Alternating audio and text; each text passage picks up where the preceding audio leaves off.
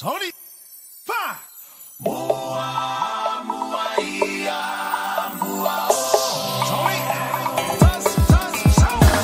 Hey guys, welcome back to Pacific Wave. It's me, Billy, and today we have a very special guest. Joining us via Zoom is the very talented writer, filmmaker, and actor Taofia Belisasa. Thank you for joining us. What's up? Thank you for having me. How are you going? I'm going good. I'm going good. Considering the state of the world. What about this it? year. What a year. What a bloody mess it's been. Yeah. But no, doing well. Doing really well. Surviving, making it through, doing some cool stuff. So yeah. Are you able to tell our listeners where you're from or where your family's from? So I am Taofia Belisasa. I'm half Samoan, half Togolawan. My Samoan links are to Vailo Palauri and Fasosisa Futulawhai in Samoa, and to Tokelau, Nukunono in Tokelau. And my diasporic roots are to the Pacific communities of Fort Lock, Rotorua, New Zealand, and to Mount Druitt, Western Sydney, the area. That's it. I know it's a bloody mouthful, but I feel like I have to say all of it. Otherwise, I make less sense to people. So I don't know if you remember this, but I saw you in a play like 5 or 6 years ago. It was called Black Ogre. Me and my friend were so inspired by the performance, and I actually wrote you like a long ass message. Did you? Like I was such a fan girl, and you replied like with a huge reply, and me and my friend were just like, "What the?" Like, Did you? Do that. Yeah, it was so long ago. It was. Where'd you watch it? Where'd you watch that show? In Melbourne. Yeah, in Melbourne. Yeah. Because I was living in New Zealand at that time when we came. Yeah. To Melbourne for the summer festival or something. I think so. Yeah, it was just before I moved back to Brisbane. Yeah. Yeah, and that show was cool. You know what? That show was sort of a really transitional show for me as well in my own journey. So it was cool that people like you reached out, and because I think at the same time I was processing that sort of stuff for myself. Yeah. So knowing that the story was hitting other people. Yeah. From my own community was great to know, because you know sometimes you forget that those things you do are sort of actually for other people. Yep. As well, and so you know that if the work's hitting, then you're doing your job. So I can't really remember what I wrote back, but I'm hoping it was good. It was so good. Oh, good. Good. I wasn't in a back then. I'll find it.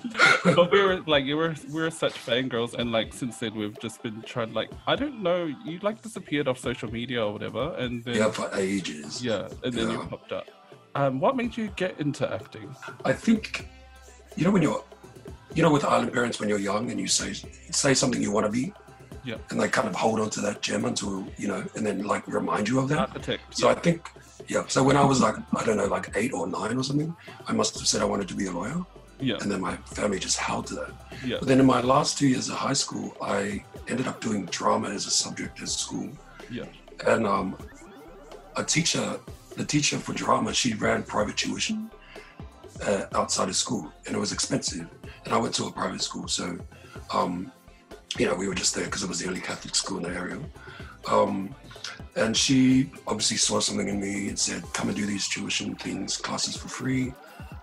So she tutored me, and then I fell in love with this thing where you could pretend to be someone else for a while. Yeah. And then I think in my last year of high school, I was like, man, I think I want to be an actor. But by that point, it was too late because I had to leave high school and go to law school, as I promised when I was 8 years old. My parents held on to that. And so I went to drama school. I went to law school. And then halfway through law school, I got a role. I got into the Young Shakespeare Company, and it was in a show in London. And we were putting on like a performance of Antony and Cleopatra. And so I went in the middle of semesters and did that for a while. And then I came back after that show. I was an 18-year-old random Samoan Togolawan boy in London performing on the Globe, which was Shakespeare's actual stage. And just decided at that point I couldn't do law. But I stayed in law school for, I think, another 2.5 years. Yeah. And by the end of third year, I was just so depressed. And I dropped so depressed, dropped so much weight. And my parents were like, okay, just go and do whatever the hell you want to do, because you clearly so dramatic, you're gonna like be anorexic. Which I was. And I was like, yay. So I applied for drama school in New Zealand, and I went, and I did 3 years at Unitec, and that was pretty much it. After that, I was sort of invested in the industry from that point. I did writing as a supplement subject, and then when I came out of drama school, I sort of did them in tandem, and then have slowly like moved in and out of either acting or writing or filmmaking since. Do you prefer stage or screen? Ooh, good one. I think as an actor, like stage is definitely where you're worked the most. Like there's nowhere to hide when you're on a stage, and there's something really exciting about performing in front of people. That's where people really see actors work, in my opinion. But when it comes to sort of accessibility and storytelling and visuals, I'm very much into film. Yeah. Being an actor on screen is so much more stagnant. You know, it's repetition. Yeah. And being able to keep that performance alive is also a craft in itself, but it's so much more effort and energy, I think, personally. Other people will have a different opinion. Speaking of screen, we saw you on the recently picked up Sis. Yes. What was that experience like, and will we be seeing you on the full season that it's been picked up for? Yes. So yeah, we officially got more funding to do a full season, which is amazing. So cool. And that's more props to obviously Hanau Harris, who's the creator, and just the trailblazer and at the forefront of creating brown content for brown people. I got involved in that really largely, hugely to do with Hanau, because her and I were at drama school together. Wow. We were in the same class. We were one of the only brown people in our class of 24, and 2 of the only people still actively working in the industry at this point. Working on that set was amazing. It was nice to go back to New Zealand and do some stuff and know that I was still connected to the industry there. But also just like, you know, it's one thing to be a brown person in a production that's run by non-brown people. Mm-hmm. And it's a whole different energy to be a brown person working on a brown project, which is controlled by brown people. Yeah. You know, and that's exactly what Sis is. And that's exactly sort of the co-papa of who Hanau is and all the people that she surrounds herself with. And so that show was just made entirely with love. And it was a show that integrated, like the process integrated, like the ways that we work as brown people, and integrating out the processes and our cultural contexts into that work. And I think the result of that is exactly what we saw. Yeah. And that's why the community came out to support and loved it. And that's sort of why it's taken the trajectory that it has. And I can't wait to do the full season, which I think I'm in. The minute I just raving about it, I'm not even in it. Like, who's that? It's like, we wrote you out, I'm sorry. Even if they wrote me out, I would still freaking represent it. It's exactly what we need to be doing anyway in the industry. Yeah. So yeah. And everyone, you know, the community came out and supported it, and it's because it's what we need right now. Your scenes with the girls are probably one of my favorites. Like, for real? Yeah. Why's that? What was that? With the white guy. I thought it was just so realistic. And you know what? I got so many messages too from people who were like, "Is that?" They were like, "Oh, that white guy's so funny. What a funny character. Is that real?" And I'm like, "Well, yeah, it's based off like real writers' rooms. You know, I've been in real writers' rooms before, and it's literally like that. Yeah, where they're just like, you know, they will just throw random ideas out like that as if we're supposed to be like, yeah, cool, we'll play gangsters, etc. Over and over again. I mean, it was a heightened version of it, but it was still very much based in truth. Yeah. And those scenes were, you know, the funny thing about those scenes were we were given the points that we needed to get to, but all of that is improv.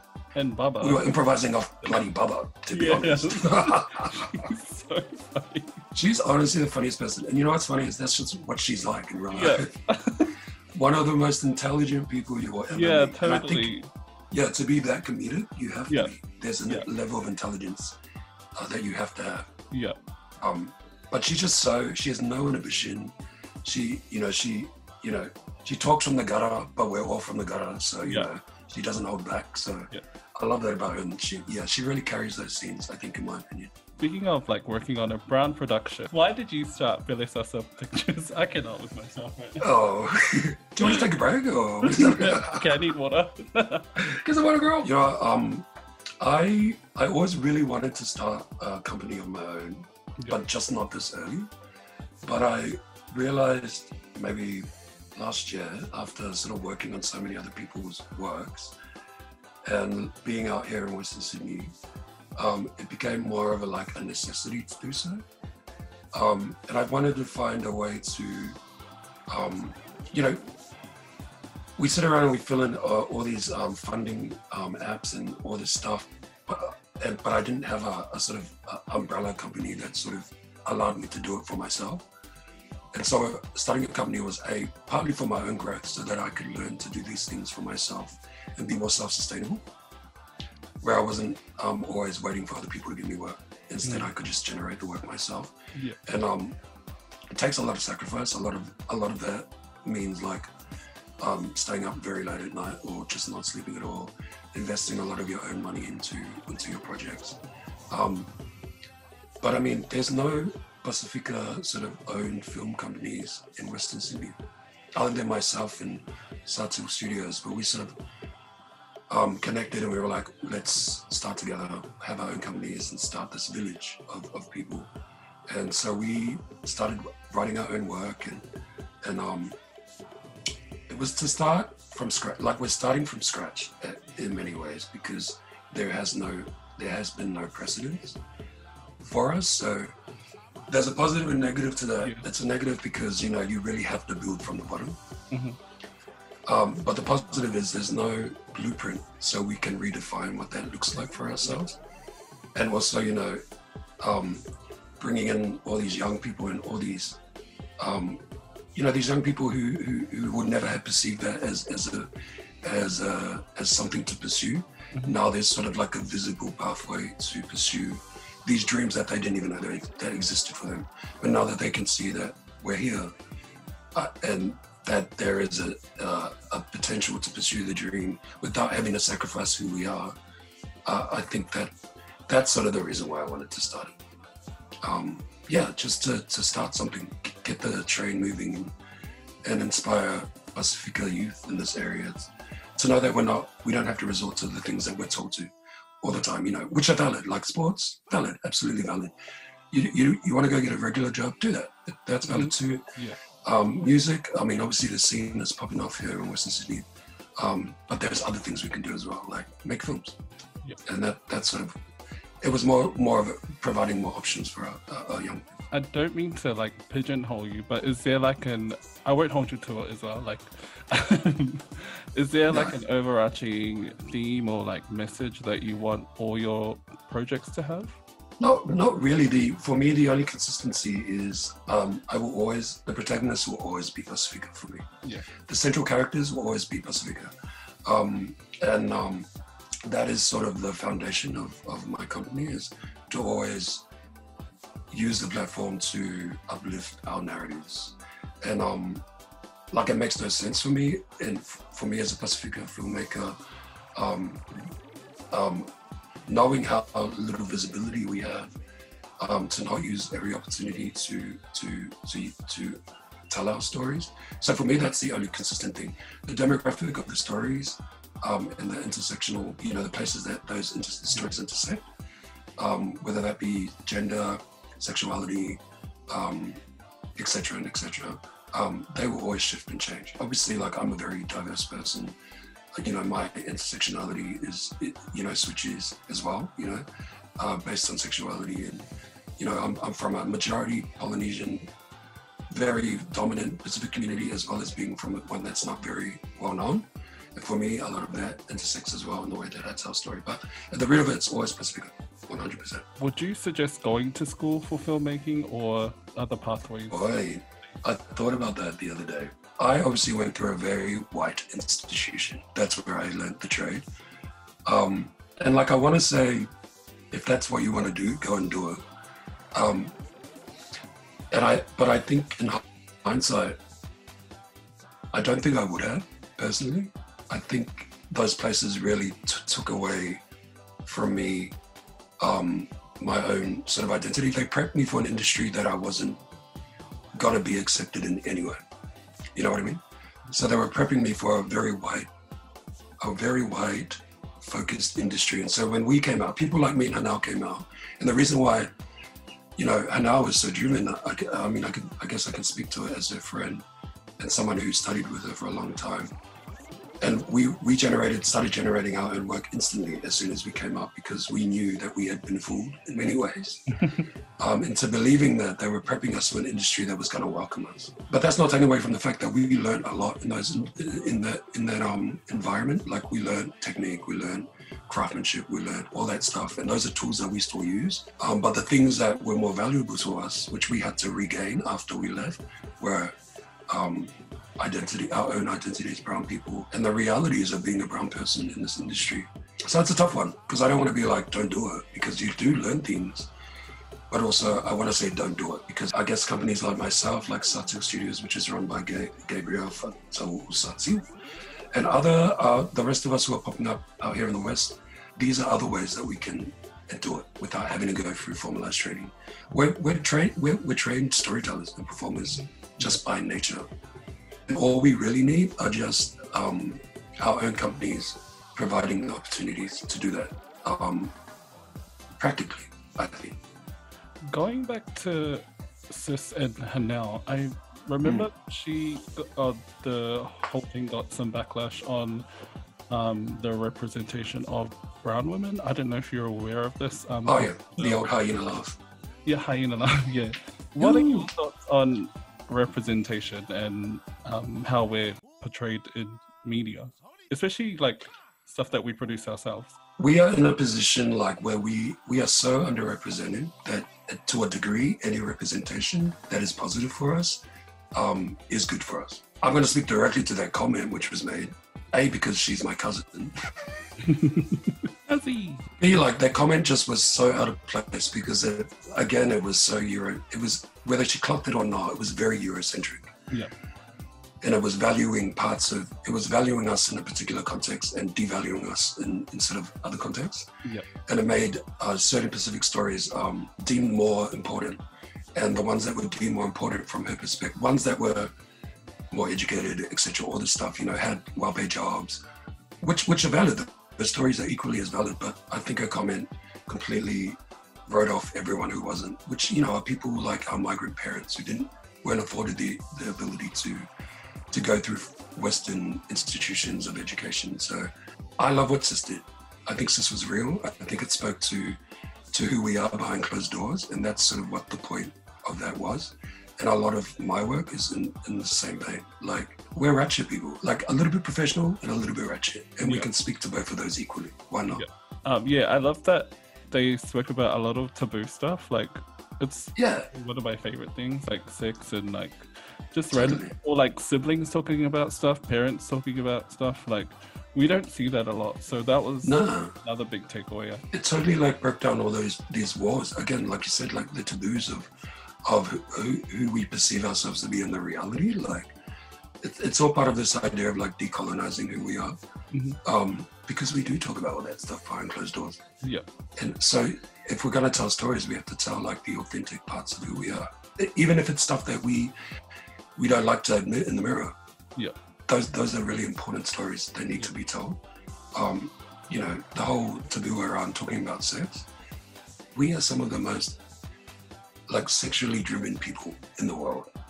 It's a discussion, like it's a real thing, but it's not a bad thing to be that way.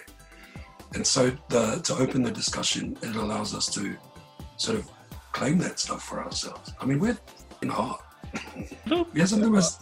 I will say this till I'm in the grave. We are some of the most beautiful, attractive people in the world. Mm-hmm. Why not celebrate that? We're not one tone. We're not one note. So. Are you able to talk about your upcoming Parramatta series and Day 2 and when we can expect those to drop?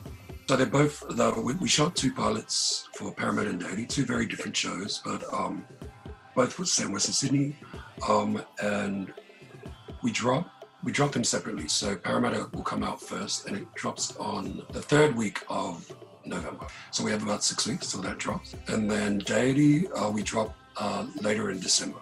yeah, Parramatta is a cool show about, you know, for, well, a group of Pacifica boys pursuing sort of professional football, you know, and football sort of serves more as the backstory, but it's more about these young Pacifica boys growing up in Western Sydney, trying to navigate, you know, numerous things, growing up as young people in this really elite environment, elite sports environment, and navigating, you know, love and loss and grief and sexuality and all these diverse sort of things that we don't really think about when we look at, you know, our boys playing NRL and stuff. You know, we just sort of see the glorified parts of sport. We don't really see the truths. And, you know, Pacifica men have one of the highest rates of suicide in this country. And in a roundabout way, we're sort of discussing what happens to our men after they're sort of dropped out of these elite environments where many of them are just numbers. And Parramatta was about sort of reminding them, but reminding the audience that, you know, sports is one way we can excel, but there's so many things that we can do after that. Mm-hmm. There are so many things we can do that aren't that. And so what are the narratives that we're not hearing sort of in that world? I mean, most of us here in Western Sydney, and I'm sure just around the country, we know someone who's in that world, who's pursuing that, you know, and, you know, the pressures of that from our families on those boys are huge. Yeah. You know, to sort of uplift our entire families out of whatever, you know, barriers we're encountering in life. You know, and the show was inspired by my little brother, you know, who too was in that world. You know, the main character's named after him, and it was about, you know, this young kid, you know, watching my young brother go through that and the highs and lows of that. That no one sees from, you know, the pressures on him to succeed and just do well for us. And those are huge on young men. You know, they're still trying to grow up, and those are the stories of that world that I wanted to speak to, especially, you know, for my little brother, who, whether he feels like he succeeded or not is irrelevant. It's about the fact that he tried or is still trying is enough.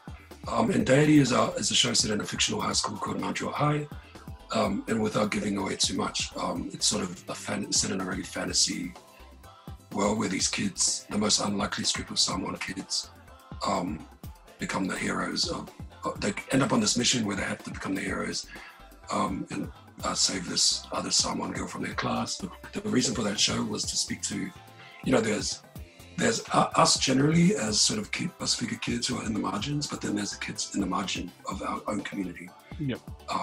You know, kids experience, you know, kids from the LGBT community, kids are disabled youth who we never acknowledge in any sort of way. Mm-hmm. You know, that's what this story is about, empowering not just Pacifica kids, but the Pacifica kids in the margins of the margin. And basically it's about these kids who acquire this sort of knowledge from the past and our ancestors, and then who use that in the present in contemporary Australia to then pursue this mission to resolve a mystery. I love that. And it's also in Mount Druitt, which is also the unlikeliest place to come. Yeah. Where their ancestors show up in the unlikeliest place and give these unlikeliest kids this knowledge to become the heroes. Some exciting stuff happening. Where can we catch them? So they'll be up probably on a platform yet to be announced. We are sort of in discussions with different parties at this point, which is really exciting. The NRL came on board Parramatta to support and advocate for the work. Which makes sense because obviously 47% of the NRL are Pacifica men. Yep. So we're really excited that they jumped on board to support. And but yeah, we'll sort of make announcements. So obviously watch social media, keep in the loop that way because we'll be dropping info sort of gradually. Yeah. Drop your ads. Drop my ads.